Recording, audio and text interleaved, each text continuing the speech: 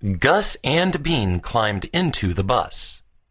If I made a list of everything I'm thankful for, it would be a mile long, said Gus. I can't choose just one. You have to, said Bean.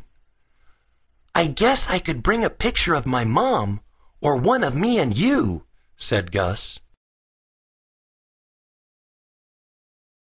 The bus stopped. Gus and Bean got off.